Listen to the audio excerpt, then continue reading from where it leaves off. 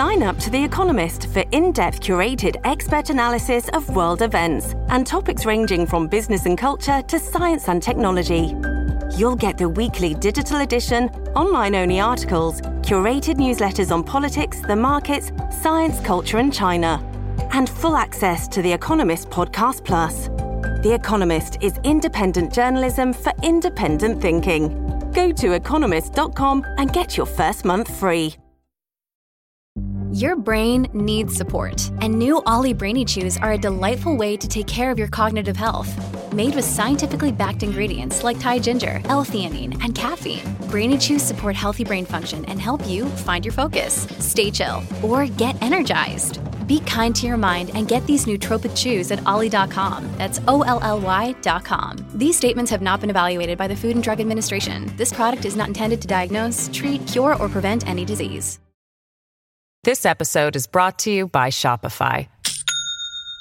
Do you have a point of sale system you can trust, or is it a real POS? You need Shopify for retail. From accepting payments to managing inventory, Shopify POS has everything you need to sell in person.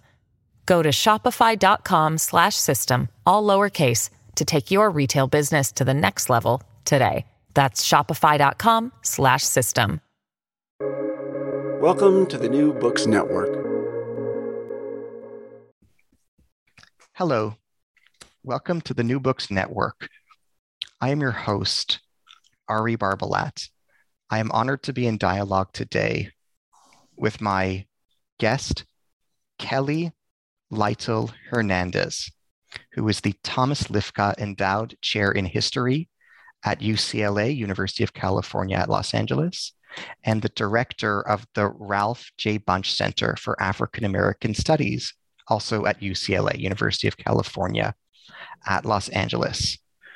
We are here to engage in a dialogue about her new book, Bad Mexicans: Race, Empire, and Revolution in the Borderlands.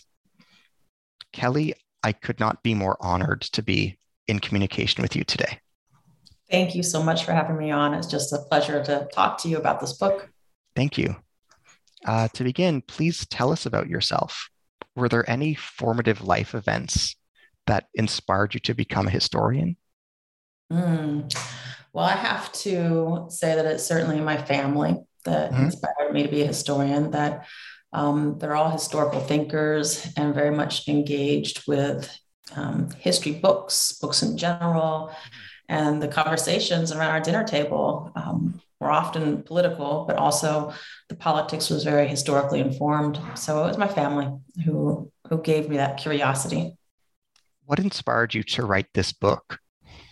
Well, that also certainly has something to do with my upbringing. So I was raised in the U.S.-Mexico borderlands. In particular, I grew up in San Diego, California. And when I learned about the PLM, or otherwise known as the Magonistas, the rebels at the heart of the story, I learned about them first in graduate school. And I could tell immediately that their story was extraordinarily dynamic, consequential, and even cinematic. And I questioned, why did I not know this story growing up in the borderlands, right? It's a borderlands story. It was about my community, and no one had ever told me it before. And I was just shocked and surprised and dismayed, and wanted to make sure that I always wanted to dig in more and learn more about it. So I spent years reading about the PLM. And then to be honest, when Donald Trump referred to Mexican immigrants as bad hombres, I knew that there had been an autocrat before who had disparaged Mexican migrants as bad Mexicans, that autocrat being the dictator of Mexico, Porfirio Diaz. And I wanted to talk about all it was that President Trump at that time was stirring up when he talks about making America great again and disparaging Mexican migrants as bad hombres. And that story, in part, that question we can help to answer by telling the story of the PLM. What is your book's message, thesis, and central argument?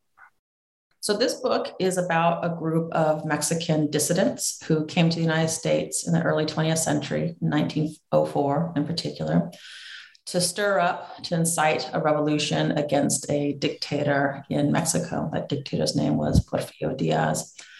And so the story of bad Mexicans, whom, the dictator disparaged these dissidents as so-called bad Mexicans, tells the story of them building their social movement in the United States and across the border, and also the counterinsurgency campaign led by both the US and Mexican governments to try to shut down their revolution before it could incite an uprising that would remove Porfirio Diaz from power. And why Diaz is important is that he had invited many US investors into Mexico to buy up land and use labor. And so, of course, the United States government wanted to protect the interests of US investors in Mexico. And so they joined with the Diaz regime in this counterinsurgency campaign to suppress the Magonistas uprising. Can you share with us the history, a basic synopsis of the Mexican Revolution for those who might not be familiar or who find the history of the revolution complicated to understand? Can you share a brief, if it's possible, summary of who did what to who in the Mexican Revolution as a background context to thinking about the Magonistas? That's an extraordinarily difficult question. How do we summarize the world's first social revolution of the 20th century? And how do we summarize it in particular for a US audience? Let me say this, that the people at the center of this story had a particular set of dreams for Mexico that they encompassed in a more than 50-point platform. But at the heart of that was both economic transformation and social and political transformation, that they wanted to see labor rights protected, land that had been taken from indigenous and rural communities returned to those communities. They wanted to see democracy protected, the vote protected, and child labor ended. So they had a particular set of economic and political dreams that were on the radical side of the spectrum. And so for them, the Mexican Revolution was about achieving those goals. And at the outbreak of the revolution, there was great hope that might be possible. But of course, there are interventions that happen both internally within Mexico, but also from the United States that help to derail some of the more radical aspects of the Mexican Revolution. So I think that that helps to explain how there is an uprising between 1910 and 1917 that ends with a new constitution that is extraordinary in its content, with the number of rights that it protects for Mexican citizens, including subsoil rights. But the contest about implementing that constitution, that document, continues as domestic elites and foreign elites try to determine the future of Mexico. How has the Magonista revolt been preserved in Mexican collective memory? Can you comment on its place in Mexican art, historiography, literature, political discourse? Absolutely. So when Mexico set about remembering the revolution and making it part of its historical canon, the PLM, the organizers and dissidents at the center of this story, often called Magonistas, they were identified as so-called precursors of the Mexican Revolution. And what that means is they did not go on to lead any of the armed battles or take major political positions, but they helped to incite the uprising. And so they are officially known as precursors to the Mexican Revolution in Mexico. And beyond that, since that time, largely the 1940s, they have been regularly remembered through all forms of memorial. Most significantly, or most recently, the Mexican government declared this year, 2022, to be the year of Ricardo Flores Magón. It's the centennial of his death. And so there's going to be a series of celebrations and remembrances for the the man at the center of this story. What is meant by the term Juan Crow? Okay, great. So the term Juan Crow is something that scholars use to talk about the particular forms of racial discrimination and violence that persons of Mexican descent faced across the southwestern United States, largely before the traditional civil rights movement of the 1960s and 50s. So what it means is the low wages that Mexican Americans and Mexican migrants faced across the region because they were deemed Mexican and racially inferior. It's about the forms of racial segregation, housing segregation that communities faced. And it's also about the extraordinary racial violence that Mexican immigrants and Mexican Americans faced across the southwestern United States, namely in Texas, between largely the 1870s and the 1920s. So that's what Juan Crow is about. Of course, it is a way of signaling that the story of Jim Crow across the United States, but most of the literature is about the U.S. South, that there were aligned forms of racial discrimination impacting Mexican immigrants across the southwestern United States. What kinds of sources did you use in your research? How did you find them? All right. So one of the great things is that much has been written about the PLM, the Magonistas. And so there's a really deep historiography, in particular in Mexico, of course, but also here in the United States. And I was able to use those footnotes and citations to track down the key set of documents at the heart of the Magonista story. And it's a really interesting archive because the cross-border counterinsurgency campaign against them, agents within that campaign were able to infiltrate the United States postal system and basically steal and make copies of the PLM letters to one another. And then they would send those copies down to Mexico for an investigation, for using them to try to see if the US or Mexican governments could track down the Magonistas wherever they went, because they were living on the run pretty quickly after they arrived in the United States. And so those stolen letters are at the heart of the Magonista story. And what we're able to do is really get to the front lines of their revolution, their conversations with one another, their disputes with one another, their political dreams, but also just their personal dreams. And really, it's those stolen letters at the heart of this story.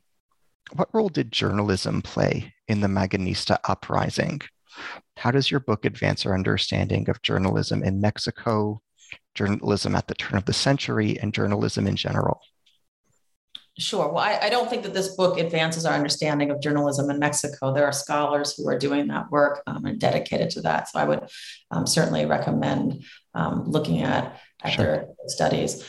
What this book does do is it provides a great introduction to people who are more familiar with U.S. history about the vibrancy of Mexican and Mexican-American journalism across the borderlands and how politically engaged it was, how connected it was to politics in Mexico.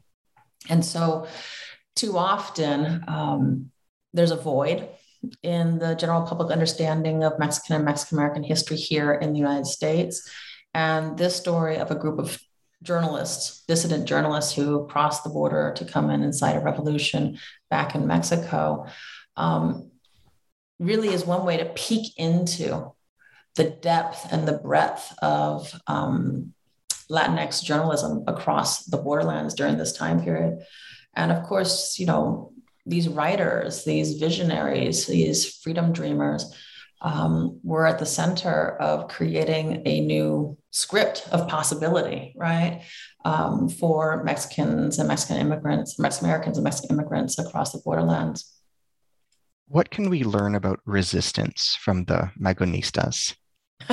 You can learn that it's hard and counterinsurgency comes fast, right? So the Magonistas are very quickly after they arrive in the United States in Laredo, Texas in 1904, within weeks, they're being followed by agents from the Mexican government, they presume. And so they have to shut down their shop in Laredo and move to San Antonio and then St. Louis. And then after a series of arrests, they begin living on the run. Many of them begin living on the run. So we learned that uprisings, especially the radical ones, counterinsurgency is extensive and it's quick and can be coordinated across borders. And this really is a pretty extraordinary story of how you create a social movement under those conditions. How does your book advance our understanding of police? What contribution does your book make to the history of police? Sure. So one of my primary identities as a scholar, as a historian of policing, and one of the things I find most fascinating about the PLM story is that amid the efforts of the US and Mexican governments working together to suppress the outbreak of the 1910 Mexican Revolution, Teddy Roosevelt establishes a new federal police force called the Bureau of Investigation in July of 1908, the summer of 1908. And that creation of a new federal police force, actually by happenstance, happens just a couple days after the PLM's most lethal, most dramatic set of raids on Diaz's Mexico. And so very quickly, the United States turns the power of this new Bureau of Investigation, which goes on to be the FBI, to dedicate a good number of its agents to policing the PLM, to arresting them, to extraditing them, doing whatever possible to upend the beginning of the revolution. To me, that's important because rarely do we get to see how Mexican-American history is at the heart of the story of US policing. And so this is just an example of when we begin to open up our lens to consider the centrality of Mexican-American history to the US experience. Here you find things such as the FBI, right at the beginning, yes. Mass migration. What does it mean to you to study Mexican history as a Black woman? What is unique about the perspectives you bring to the Magonista revolt from your own personal lived life? What interconnections, if any, are there between your personal lived life's autobiography and the story you tell in the book? So that's a good question. So I am an African-American woman who grew up in the US-Mexico borderlands during the 1980s and the 1990s. And I think my experiences, my family experience, my perspective as a Black woman, the various literatures and histories that I remain a part of, in particular, helps me to see and to forefront the significance of white supremacy and race at the heart of this story. And so one of the ways that I'm able, in fact, this book about a revolution in Mexico, I'm very intentional to begin it with a lynching, an anti-Mexican lynching in Texas. And I think it is that lens, it is that perspective that helps me or brings me to, in particular, lift up the ways in which there are racial dynamics at play in this effort to suppress the outbreak of the Mexican Revolution, because at the beginning of the 20th century, you see how white supremacy, late 19th century, is beginning to hinge from the settler state, the territory, to an imperial form. And so as white supremacy crosses border, I think we have to keep a close look at the racial dynamics of the Magonistas uprising and the suppression of it. How does your book contribute to our understanding of international migration?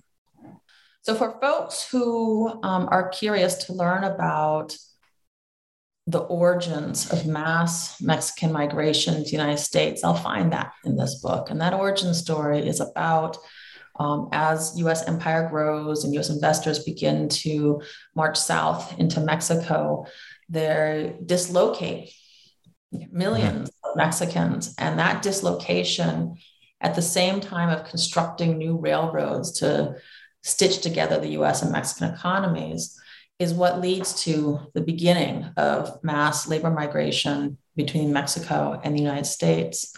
And so you begin to see that the incredible demographic changes in the United States in the 20th century is not about a set of individual decisions made south of the border, but rather it's structured in an economy that a binational economy, a global economy that was being stitched together at the turn of the 20th century. So I would hope for folks to learn a little something about Mexican immigration history as they learn about or read about this group of Mexican dissidents who fought the power of foreign investors in Mexico.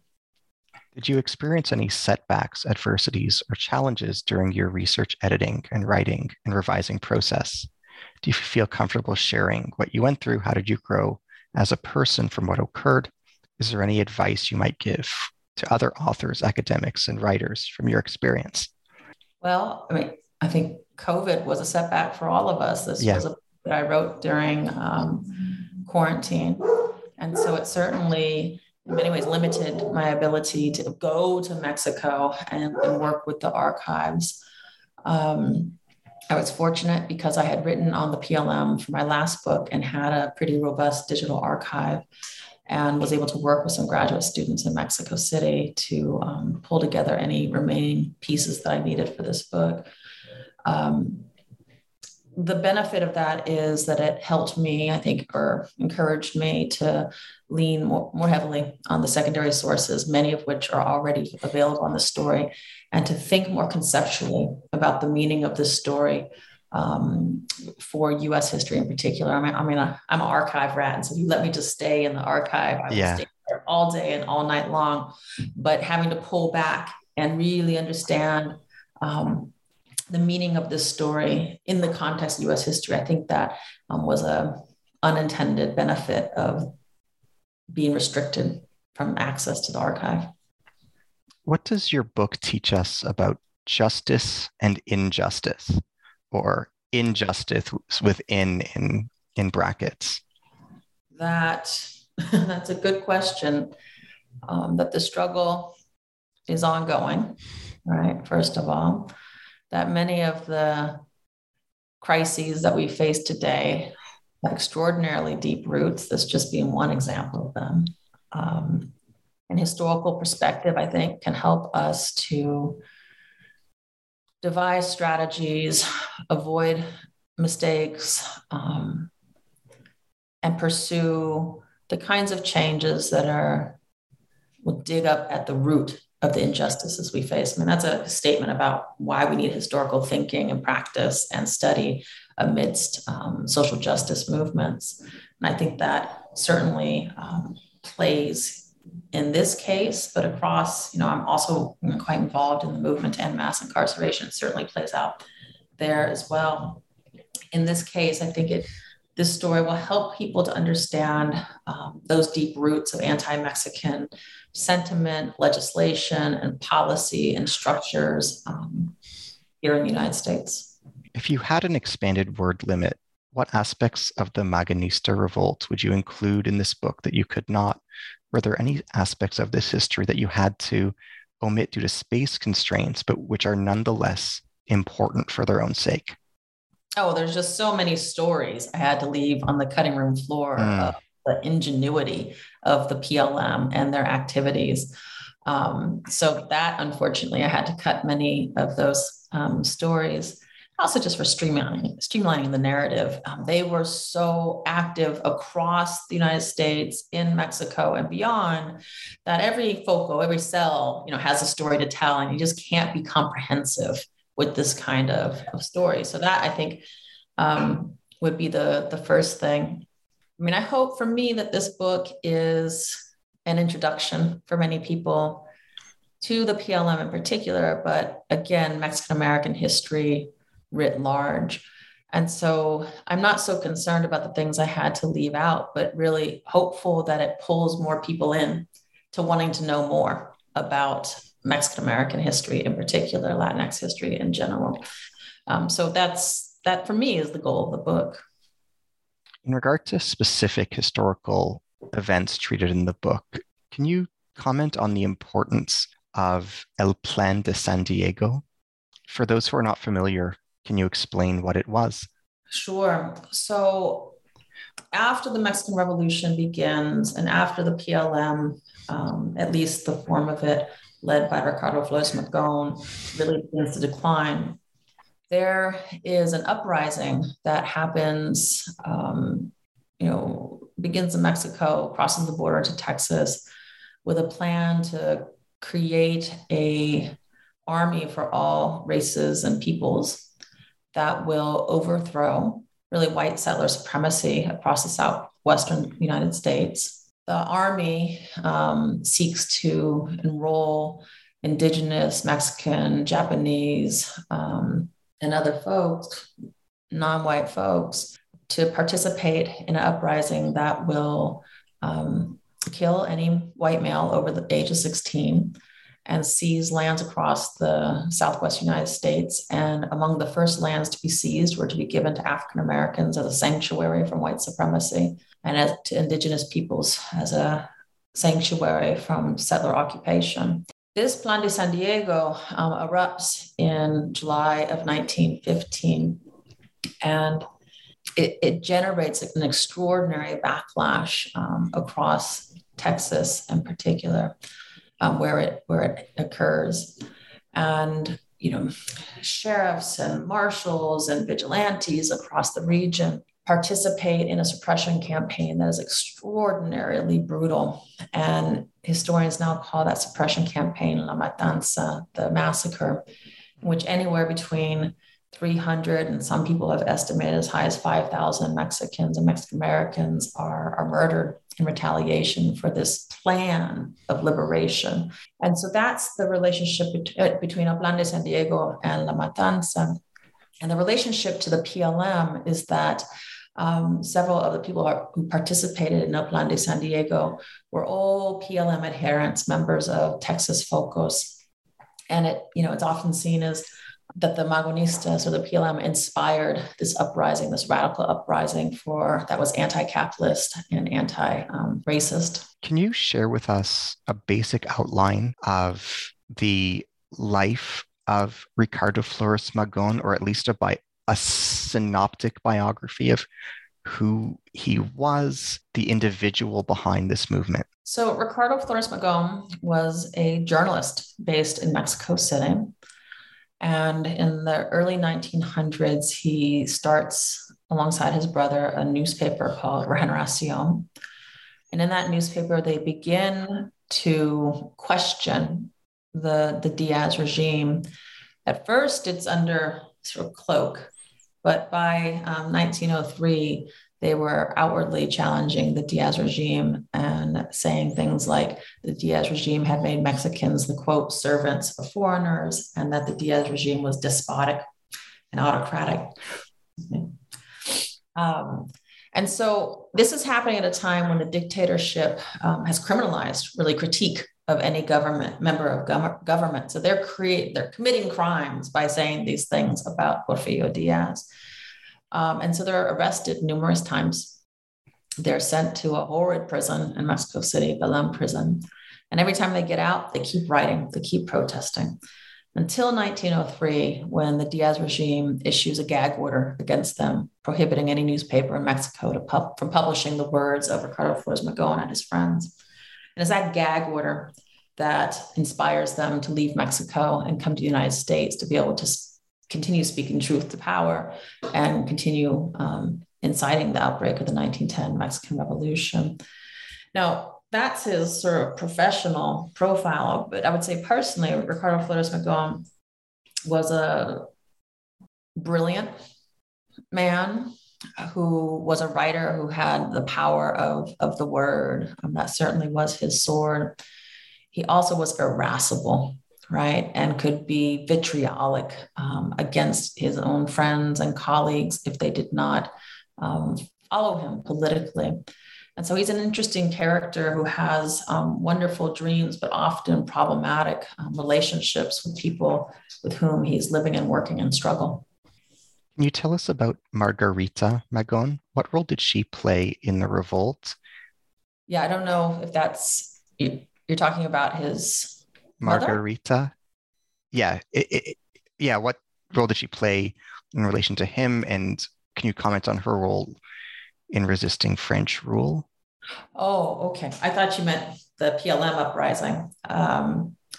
Well, there's a story that's been recorded by Ricardo's brother, Enrique Flores Magón, that their mother, Margarita Magón, participated in the battle of what's now known as Cinco de Mayo, right? When Porfirio Diaz was able to stop the French army from entering Mexico City.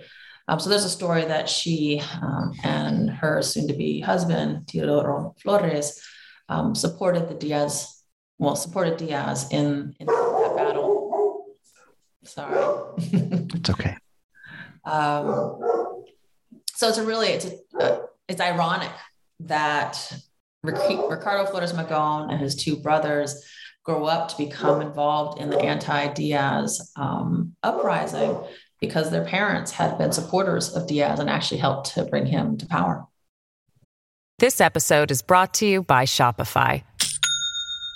Do you have a point of sale system you can trust, or is it a real POS?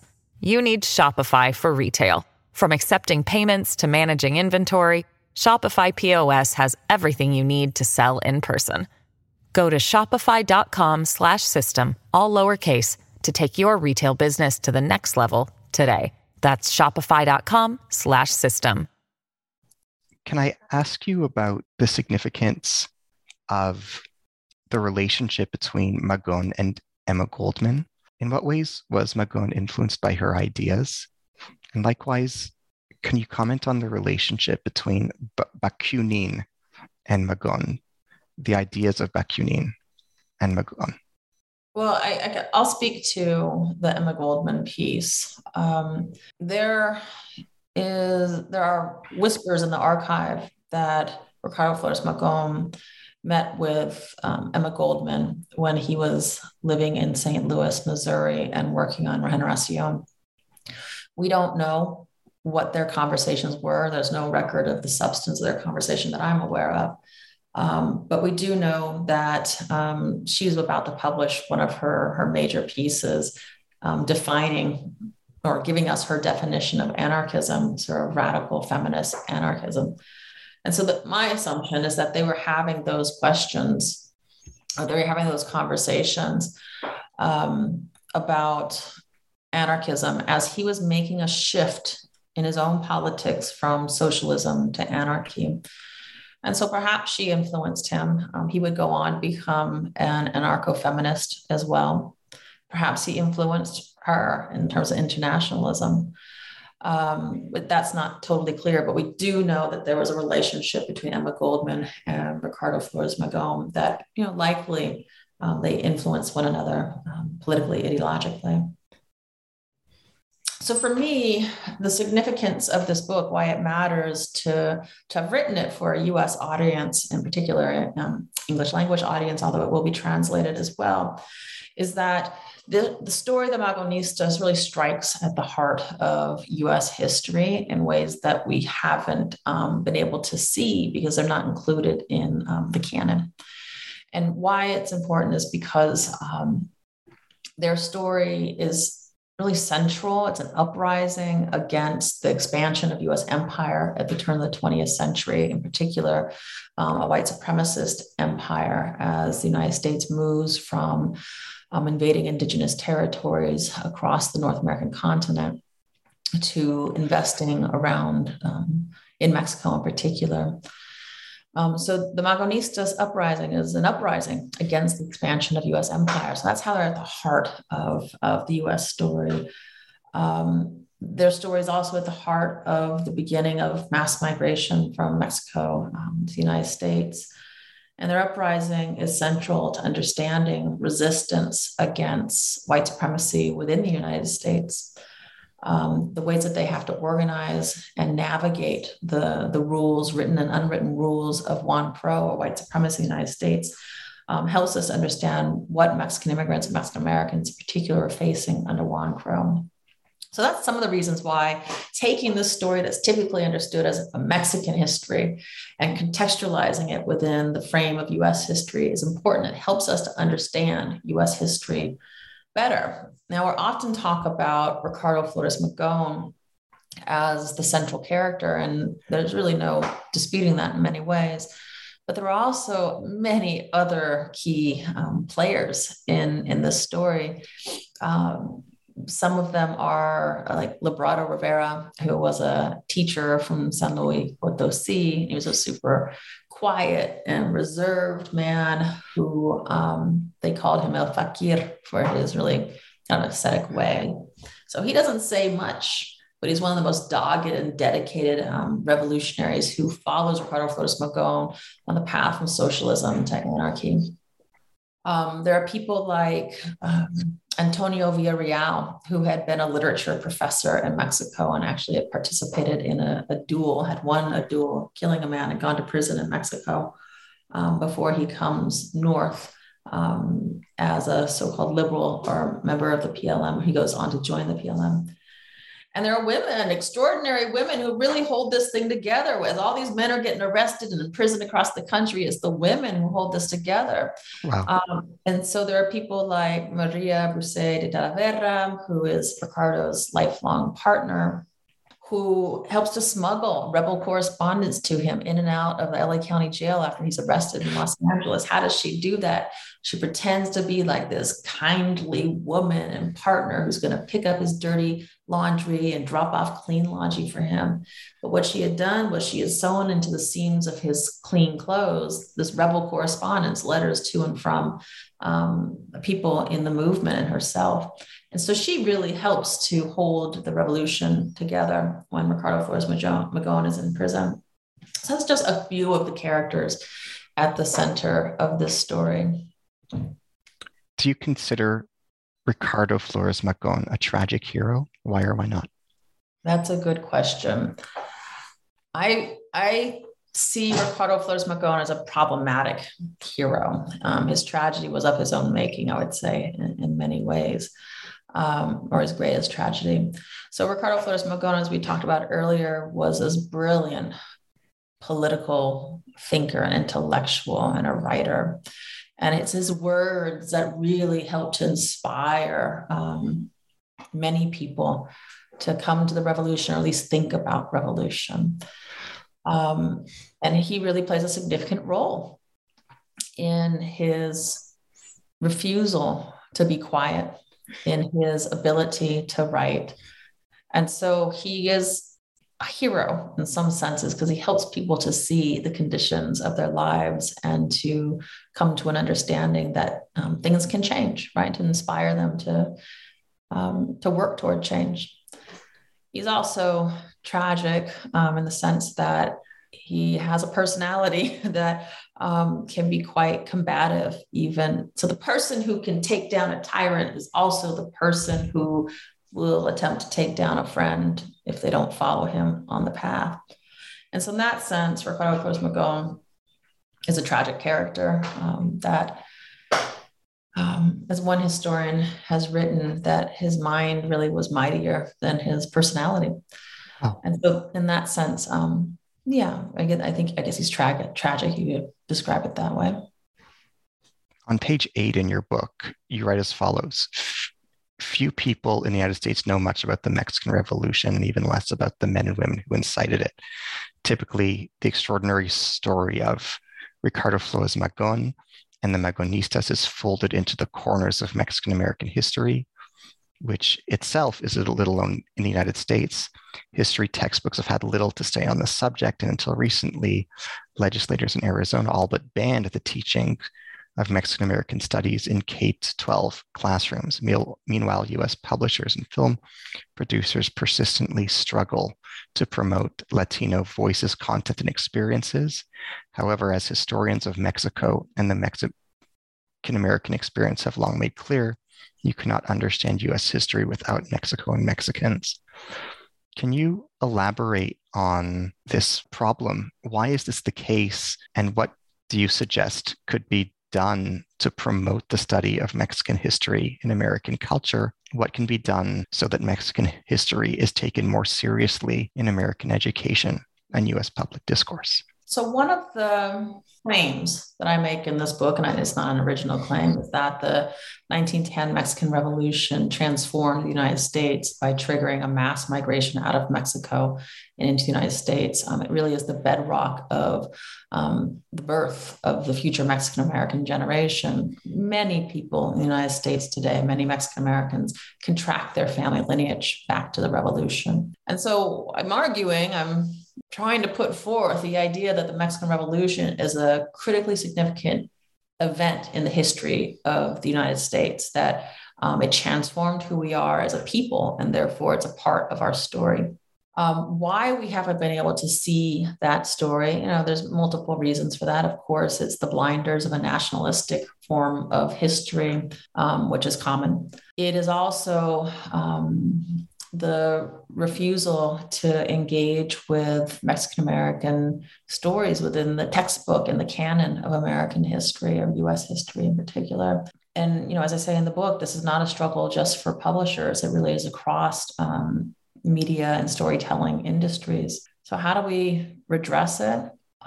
There's many things that have to happen. We have to continue to diversify who we accept as storytellers in the United States, the storytellers of our U.S. history in particular. We need to continue to build Mexican-American, Latinx studies programs, ethnic studies across the country.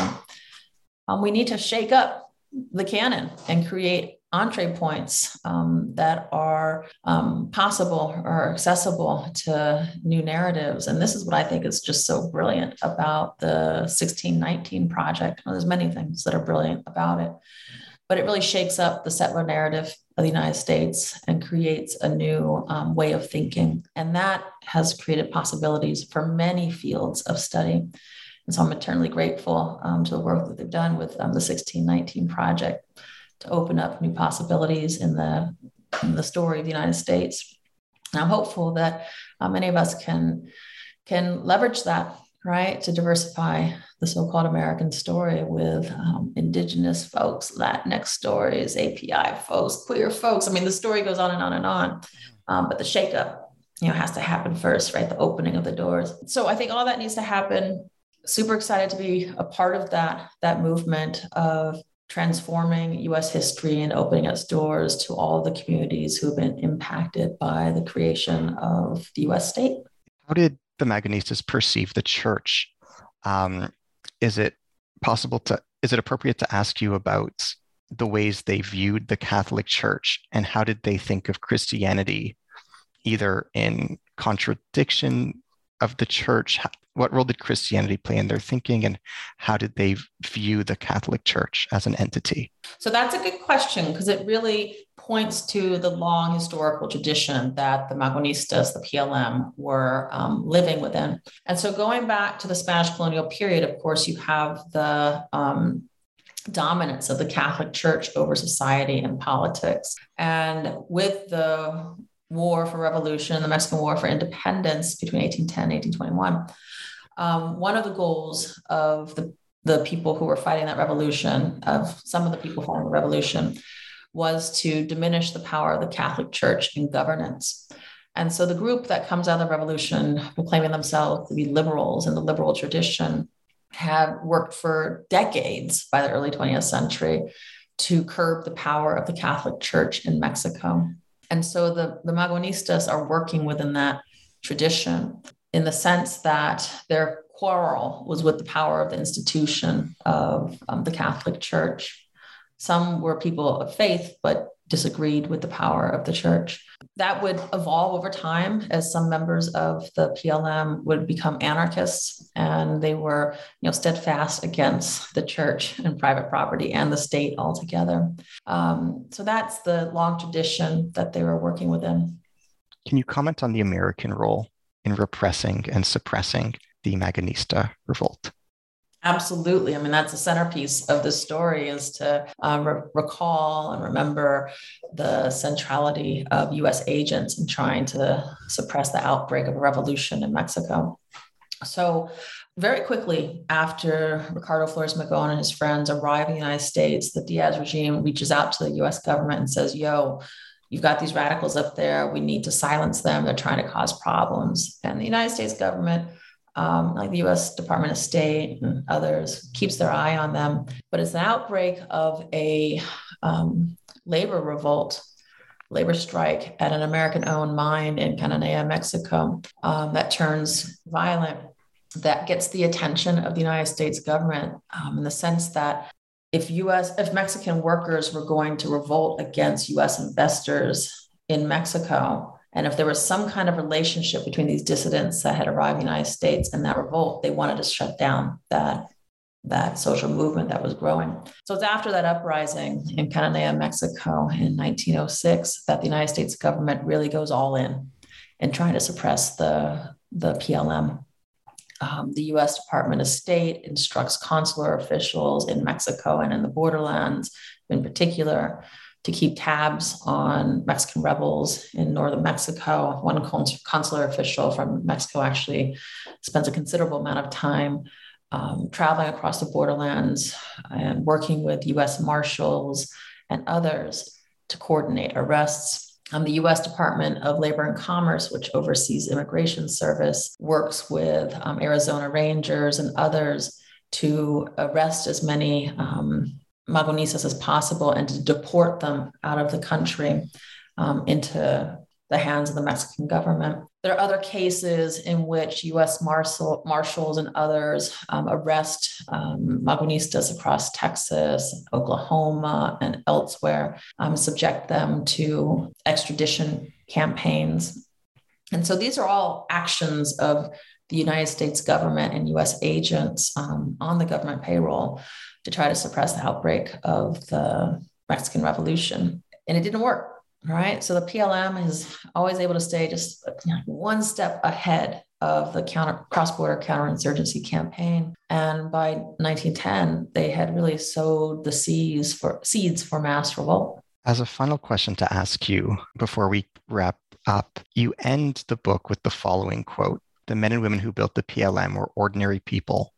Migrants, exiles, and citizens, farm workers, sharecroppers, miners, intellectuals. Most of all, they were rebels. Despite their internal disputes, they comprised an extraordinary political source. In the process of confronting the Diaz regime in Mexico, they rattled the US empire, challenged the global color line, threatened to unravel the industrialization of the American West, and fueled the rise of policing in the United States. Ultimately, the uprising they incited triggered a demographic revolution, giving birth to what is now the largest non-white population in the United States. Even after the PLM collapsed, their legacy inspired one of the most significant race rebellions and massacres in US history. Some of the most powerful people on earth tried to suppress them and their story, but Ricardo Flores Magón and the Magonistas altered the course of history, defining the world in which we live by defying the world in which they lived."